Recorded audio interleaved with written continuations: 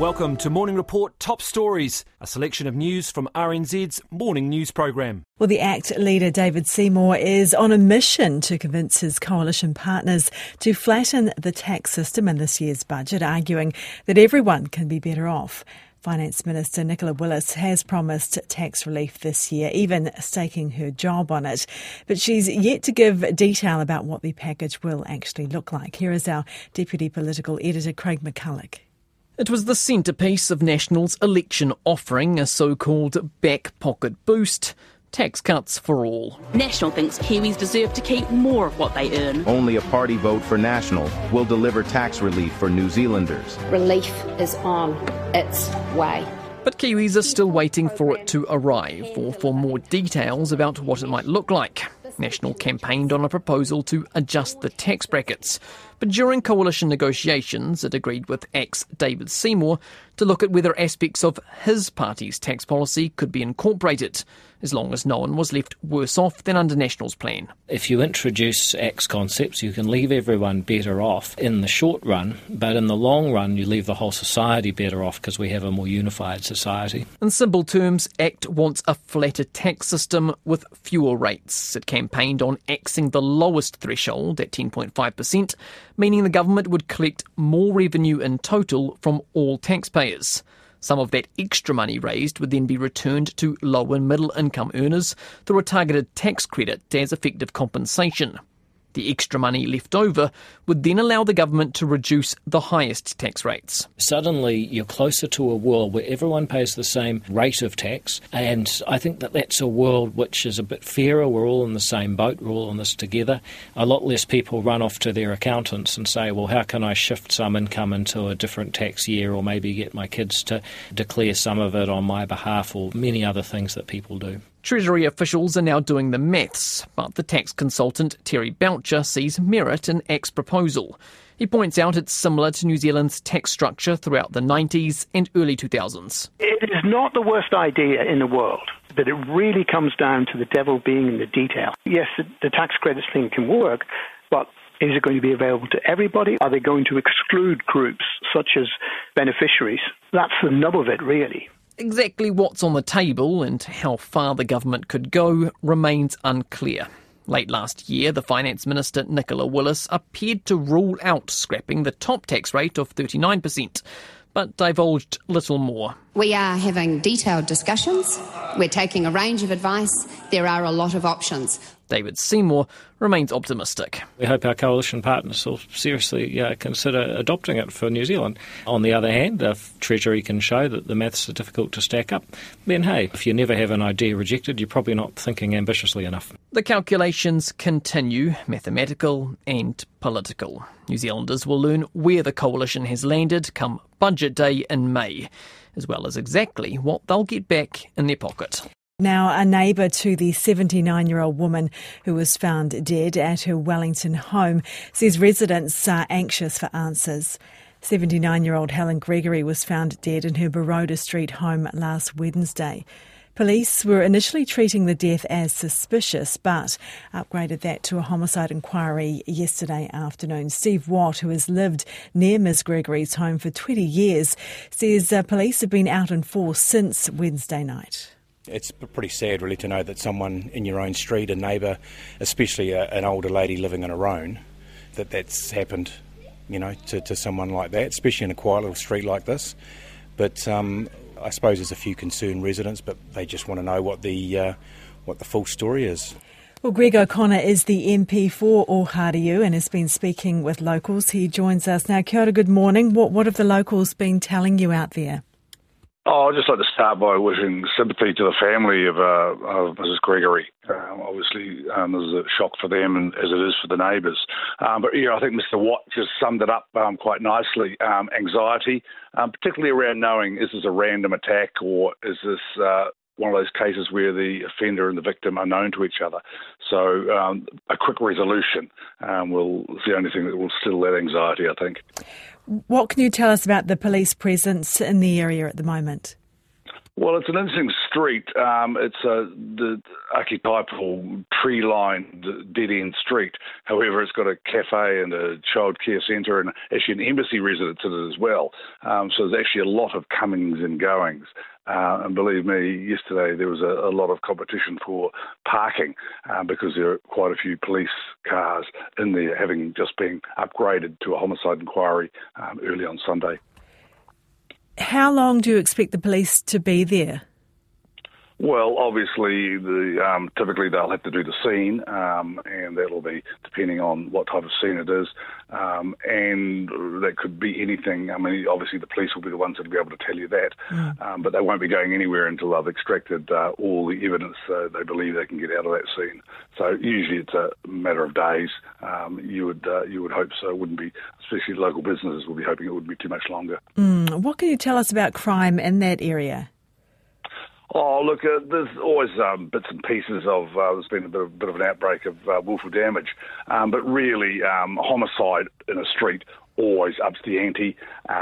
No one gets used to that. I think it doesn't matter what sort of an area you live in, and this is it's the heart of Khandallah, the heart of you. It's a very middle-class suburb. And so people are very surprised by it, as they are in any street. So homicide really does bring home the reality of crime, more so than anything else, I think. Just finally, what can you tell us? What have people been telling you about Helen Gregory and their experiences or exchanges with her? Oh, very long-term resident, very quiet, kept to herself. People saw her heading off to church on Sundays, but really, while a few people I knew her sort of better than others, but really did pretty much keep to herself. Okay. Appreciate your time this morning and, reiterating your condolences there to the friends and whānau of Helen Gregory. Thunderstorms forced the evacuation of an outdoor concert in Hamilton last night. Yes, thousands were at the Claudelands Oval in Hamilton to hear the headline act, Simple Minds, when they were told they had to leave the venue. Joining us now is Dean Calvert, the General Manager of concert promoter Greenstone Entertainment. Hi, Dean. This would be a bit disappointing, although they got most of the set through, did they? Yeah, it was a bit disappointing, but listen, they were meant to finish at 6:30 and they finished at 6. We had to pull the show at 6:20, purely around safety reasons for both the public and everyone at the show. So, it was a 10-minute 10 minutes shorter than what it could have been, but paramount is safety of all our participants there. I hope people got to have the big sing-along with Don't You Forget About Me. Ironically, that was the last song before the thunderstorm started to roll in. So it was a fitting final song, and whilst we were disappointed to cut it slightly short, I think everyone had a great time. I'm sure they would have left on a high after that. What was the issue here? Because rain doesn't always stop concerts, so why did you have to stop because of rain? We didn't need to stop because of rain, so rain is not the issue. In an outdoor setting, when you've got the infrastructure you have, the two areas that you have to constantly monitor is wind and lightning. So it was a lightning storm that was sitting off Raglan, and it was closing in, and we were monitoring it constantly for a couple of hours. We saw it coming down the coast, and then it started to shift across towards Hamilton. So in the end, it was only a few k's out, and it was an appropriate decision to make. The procedure for getting, how many thousands did you have there, and how did they all sort of file out in an orderly way? So we were extremely impressed with the crowd. We had 7,000 people there. When we came on stage and announced what was happening, obviously people were disappointed initially, but then there was an orderly exit, and people just decided to leave the show, and then some actually went and stayed inside the Claudelands arena. So it was managed really well. We do all of our emergency and evacuation plans. We put that as part of our planning all the way through. So I was very impressed with the outcome. And Simple Minds, they're Scottish, right? They wouldn't have been averse to a little bit of rain, would they? they actually thought it was their summer. So they absolutely weren't adverse to a bit of the rain. The rain, as we said, whilst it was uncomfortable at times, the rain wasn't the issue. The issue was when the thunderstorms started to appear. Yeah. All right. Well, it sounds like it all ended all right in the end. Could have been a lot worse. Thank you very much for that. Dean Calvert there, General Manager of concert promoter Greenstone Entertainment. That was the Simple Minds concert in Hamilton. I think Texas and Collective Soul were also on the bill as well. Bit of a nostalgia fest. Well, the government says it won't further investigate whether the death of a New Zealand aid worker in Ukraine was a war crime, but experts say more could be done. Andrew Bagshaw and Chris Parry were shot while evacuating civilians in the Soledar region of Ukraine a year ago. Mr Bagshaw's parents, Sue and Phil Bagshaw, say evidence points to the pair being shot by the Wagner Group, the Russian-controlled private military company. Ellen O'Dwyer reports. Phil Bagshaw says he's spoken to a Ukrainian investigator who has 10,000 war crime cases on his desk. He's calling on the New Zealand and UK governments to send their own investigator to Kyiv. This is a responsibility of the UK government and the New Zealand government to investigate a war crime of a foreign national killed on foreign soil. Post-mortem results show both aid workers died from gunshot wounds to the head and other parts of the body. Days after their death, pictures surfaced of both men's passports on the Wagner Group's Telegram channel. Phil Bagshaw says there's more witnesses he can direct authorities to. But in a statement to RNZ, the Ministry of Trade and Foreign Affairs says that while it condemns the killings of Mr Bagshaw and Mr Parry, it won't be investigating further. In the current situation, the ICC and Ukraine authorities are best placed to pursue any further investigation, including obtaining evidence. For privacy reasons, the Ministry of Foreign Affairs and Trade will not provide further comment about this individual consular matter, including with respect to the reported causes of Andrew's death and engagement with his family. The UK Foreign and Commonwealth Office told RNZ it does not investigate war crimes and also says any further investigation is for the Ukrainian authorities. Under the Geneva Convention, intentionally killing a civilian in armed conflict is a war crime. A UK coroner's ruling last month found Mr Parry was fatally shot while undertaking aid work. That differs from the initial official explanation of the men's deaths, that their car was hit by artillery shell. International Relations Professor Robert Patman says New Zealand and the UK could work together to investigate the death and should send a signal that it won't turn the other cheek to war crimes. It's very important, I think, that New Zealand walks the talk about upholding the rule of law, even at the time of war. And that is our official position, so we need to be active as we can to pursue this.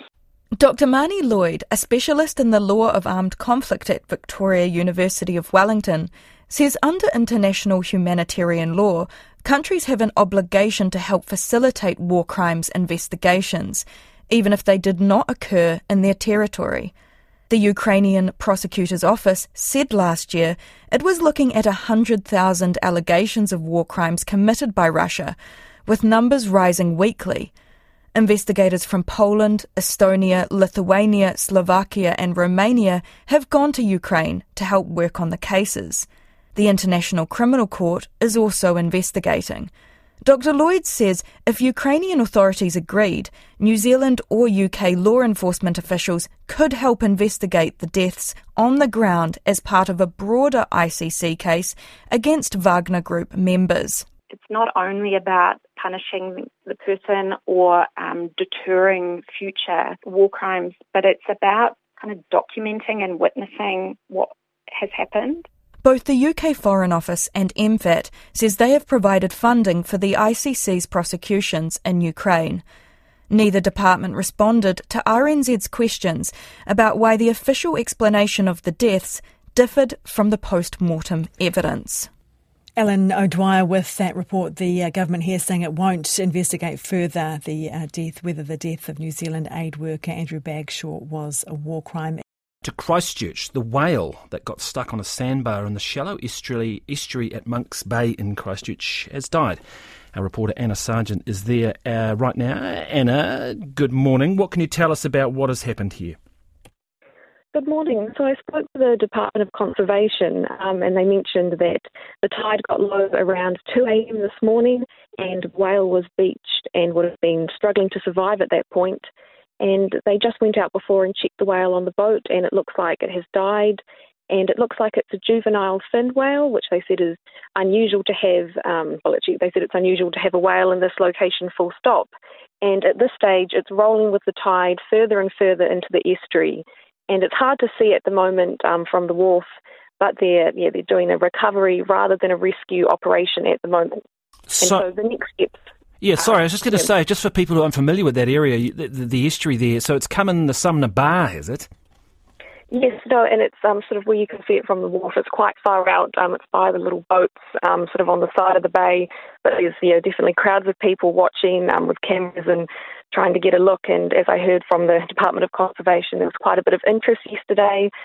Lots of people wanting to offer support and basically do what they can to help. So, what was there was an attempt to refloat it, or how serious did that get? Yeah, so overnight it was quite dark. It was hard for teams to, I suppose, do anything really. But it was early this morning that they went out and checked, and when they saw it had sadly passed away. So this whale, I understand that the species can be one of the largest. So what size are we talking about here? Yeah, so they mentioned it looks like it's a juvenile fin whale, and it's unusual to have a whale in this location at all. I'm not actually, unfortunately, I can't see the whale from where I am, so I'm not too sure of the specifics of the size of that one. And have locals said anything about any other whales coming into this area before that they can remember? Yes, well, he mentioned the Department of Conservation that in the last few months there was another whale stranding in the Christchurch area, unfortunately. But this area specifically, it sounds like it's unusual to have whales just in this area in general. So it's a very sad occurrence for the locals. And what will happen now? Yeah, so the next steps are they'll be working with iwi and looking for options of whether they can leave the whale where it is or bring it in, and it's really just working with the different groups and seeing what they can do to help. Thanks for the update, Anna. That is Anna Sargent there, our reporter in Christchurch, out at the estuary, Monks Bay, where sadly a whale was stranded and has died overnight. Well, the mayors of Wellington City and Upper Hutt will meet today with the local government minister, Simeon Brown, to discuss the region's water crisis. One local mayor not taking part is Kapiti Coast District Mayor Janet Holborough. Kapiti Coast District is the only council in Greater Wellington to have brought in water meters. It did that about 10 years ago. The Mayor, Janet Holborough, says it's been a success and she joins us now to tell us more. Kia ora, good morning. What was the impact for your council, for your district, of introducing water meters? Yeah, kia ora, good morning. Yes, it had and thanks for having me on to speak. I feel a little bit left out. I'm not going to speak to the minister, but it's wonderful that we have enough water up here to look after our residents over the summer period. We're not looking forward to any water restrictions over the summer.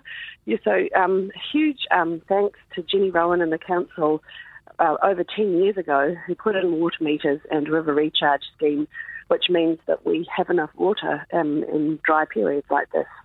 So you think that has had a direct impact of meaning that you don't have a water shortage? Yeah, we immediately saw an impact after the water meters were put in. Even before we started charging, even when the trial readings went in, we saw an immediate drop in water usage. The main thing was finding the leaks. So we found 443 leaks immediately. And that saw a 90% drop in water lost through leaks. And there was a huge amount of water being lost that way. So that was the main immediate impact. Okay, so what happened there? People would have a meter reading that was way off and that would alert you to come out and find and fix the leak. Yeah, so we were able to, through the infrastructure that was put in to read the water meters, we were able to find leaks on public and private land. And so it was both of those kinds of leaks that were happening and water just gushing into the ground. So we were able to save a huge amount of water through fixing leaks, and then through also a drop in private use, around about a 26% decrease overall in private use. And the main decrease was people who were using a lot of water, what we called our high water users, and we saw a 70% reduction there. So huge reductions just across the board. It's undeniable that the water meters had a massive impact on water use. Also undeniable that leaks are a huge part of the Wellington region's water issues. So, I mean, just knowing, they know there are a lot of leaks out there already, it doesn't help them fix them. Yeah, so, I mean, there is a deeper problem here, which is how we fund our water infrastructure across the country. And that certainly is an issue, and I feel for my neighbours, and we struggle with that as well. We're looking at high rates increases just like the rest of the country. But what we can do is make sure that we can minimise that by having infrastructure in place that allows us to find leaks, to target that work so that we can maximise the funds that we do have so that we can provide water infrastructure for our communities. So when you look at the numbers, firstly, how much did it cost to put in those water meters? And then is the money that's raised through that put directly back into water services? Yeah, it cost about $8 million to put in the water meters. Of course, it was easier for us with our topography in Kapiti than it would be in Wellington. Yeah, we're seeing quotes there of $130 million was talked about this morning. But when you factor that in to the cost of providing water infrastructure, which is hugely expensive, then it does pay itself back. And we have what we call a closed water account. So, yes, all the funds that come in from the revenue from water meters goes straight back into providing water services. Was it controversial just finally when it was introduced in Kapiti as well? Yes, that's putting it mildly, actually. It went through a long-term plan process, and I think around 1,400 submissions, which for a district our size is quite a massive response. And yes, very, very, very politically challenging at the time, but the council pushed ahead, and we're grateful now with the lack of water restrictions over this dry summer. That's for sure. Thanks for your time this morning. That is Kapiti Coast District Mayor Janet Holbrow. Kapiti not having any water restrictions there and put in water meters about a decade ago. Well, a Coromandel leader says the reopening of a major road in the district has made a huge difference for businesses, residents and visitors. State Highway 25A reopened in late December after extreme weather damage caused an 11-month closure. Local businesses suffered with losses of more than $90 million in trading. Cafes and bars are saying the trade has improved dramatically. We're joined by Thames Coromandel Deputy Mayor Terry Walker. Hi, Terry. Good morning, Corin. How are you? Very well. So the weekend, you'd be having a bumper weekend, wouldn't you? How's it going? Bumper weekend's correct. Fantastic. People are back and enjoying themselves, and everybody's got a smile on their face. And we look back 11 months, like you say, and it wasn't so great then, but it's fantastic now. Did you lose many businesses along the way? Yes, there's a few carnage that people just can't trade without people, and those kind of businesses did struggle, and mainly around. Tyrrell felt the pain, Pawanui as well, and the other small towns in the area struggled. But I think there's light at the tunnel now with bridges there, and people are coming back and enjoying the holiday and bringing their wallets. Do you have confidence? Does business have confidence that those that are providing for tourism and visitors that this won't happen again? Yes, I really confident. The bridge has been built for the $40 million, that's fine, but they spent another $24 or $25 million on the road, giving it a better resilience. So they've done a lot of work on the road, and the road is really good to travel on now, and I think it'll handle a big event now without too much trouble. Are you, as a tourism area and a hotspot, I suppose, get a lot of local tourism, but are you feeling as though that you are back to sort of pre-COVID levels when we look at tourism? I think locally we're really getting back to those numbers. Internationally, I still think that they're normally a year out for making their decisions. So I don't think we're quite there yet with them. But with the confidence that will come with the road being open. It will open those doors again, I'm sure, in the future. And do you, as a local area, feel that you are able to fund your tourism infrastructure and visitor infrastructure properly, or do you need help?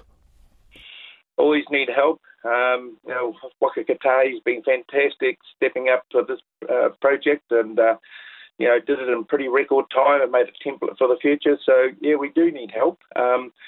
We're only a small 30,000 rating area, even though we're well over 200,000 people, during the summer period. So help is always required. Yeah, I was speaking to Matt Ducey, the new tourism minister, about this, and he's saying everything's on the table, introduce, higher visitor levies, bed taxes. He hasn't ruled anything in or out. He's just having a good look. Would you want something like the ability to raise funds through a bed tax or something like that to help?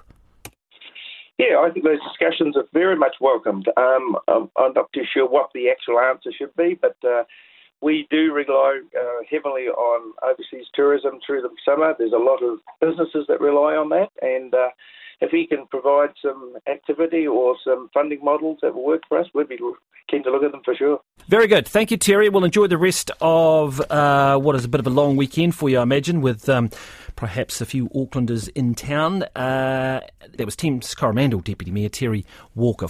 The Australian Open has come to a close with Yannick Sinner. Why do I say that? Sinner, making a stunning comeback to take out the title, beating Daniil Medvedev down 2 sets and locked it 4-4 in the third set. Sinner turned things around to claim his very first Grand Slam title in 5 sets. He is the first Australian Open champion in more than a decade, not named either Novak Djokovic, Rafa Nadal or Roger Federer. On Saturday, Aryna Sabalenka blasted her way to a second women's singles title, overwhelming China's Zhang Qinwen. Tennis commentator Dave Worsley predicted Yannick Sinner would win the title. He is with us now. Kia ora, good morning. It wasn't seeming like such a good bet a couple of sets in, but you got there in the end, and so did he. Yeah, I did there, Ingrid. I was a little bit concerned about that prediction, albeit that it was certainly something for Sinner to make it through to the final, where he defeated, of course, Novak Djokovic in the semi-finals to make it through. But, it was looking very risky. And now Daniil Medvedev is the only person to have twice lost a Grand Slam final after being 2 sets up. He lost 2 years ago to Rafael Nadal, also at the Australian Open. So not a record that you want to hold. Yeah, it's a tough one. And you have to feel some sympathy for Medvedev. He competed so well throughout the whole tournament. I think that was his fourth 5-set match of the tournament, and he played for about 25 hours or thereabouts throughout the whole event, which is just huge. So you've got to feel some sympathy for him, and he certainly gave credit to Yannick Sinner in the end. But a great effort by the 22-year-old Italian to come through and to actually win the title. And he showed grit and determination to come back. A great story from him as well. So young, and the first Italian, I think there was some stat there, the first Italian to get through to a Grand Slam for some time. Yes, that's right. Yeah, he certainly was the first Grand Slam winner of the Australian Open for Italy, male or female, and the first Italian to win in the Open era as well for male. So, yeah, impressive record, and he is just a genuine, humble sort of player who, at the end, sort of said, that's about all I've got to say. He couldn't really think of anybody else he had to thank, and he was just humble. And, certainly a very, very popular winner. Yeah, great story. OK, on Saturday with the women's singles final, more of a one-sided affair there. Yeah, it was. It was Aryna Sabalenka winning in straight sets. She was just too powerful from the first point through to the last point, and she kind of reminded me of Serena Williams in her prime, that she was just attacking, intimidating, anything that was within her hitting zone, she put it away, and with so much power as well. So I think that Zhang making it through to the final, certainly a great effort 10 years after the win of Li Na at the same tournament. But yeah, I think Sabalenka, she was just so aggressive and intimidating. So it's going to take a lot for someone to beat her at the Australian Open in the future. Yeah. What about Novak Djokovic? Let's talk about him. Didn't even make it through to the final. What are your predictions there for him? Well, certainly he's older now, of course, and he's I wouldn't say he's had too many injuries. He seems to be always so fit and find a new way to come through. But it was a shock, no matter what, whenever Novak Djokovic loses at the Australian Open. I mean, he hadn't lost for a few years, and that was a shock when he last was defeated in 2018, I think it was, or 2017. But for Jannik Sinner to actually beat him, it looked as though Sinner beating him was sort of a bit of a hangover in the final because that was such a momentous occasion. But Djokovic, he'll be back. I believe that this year he's still got a Grand Slam win in him in one of the next three majors. Okay. Well, watch this space and we will look forward to your predictions about these next upcoming tournaments as well. Thank you very much for that. That was tennis commentator Dave Worsley. You've been listening to Morning Report Top Stories.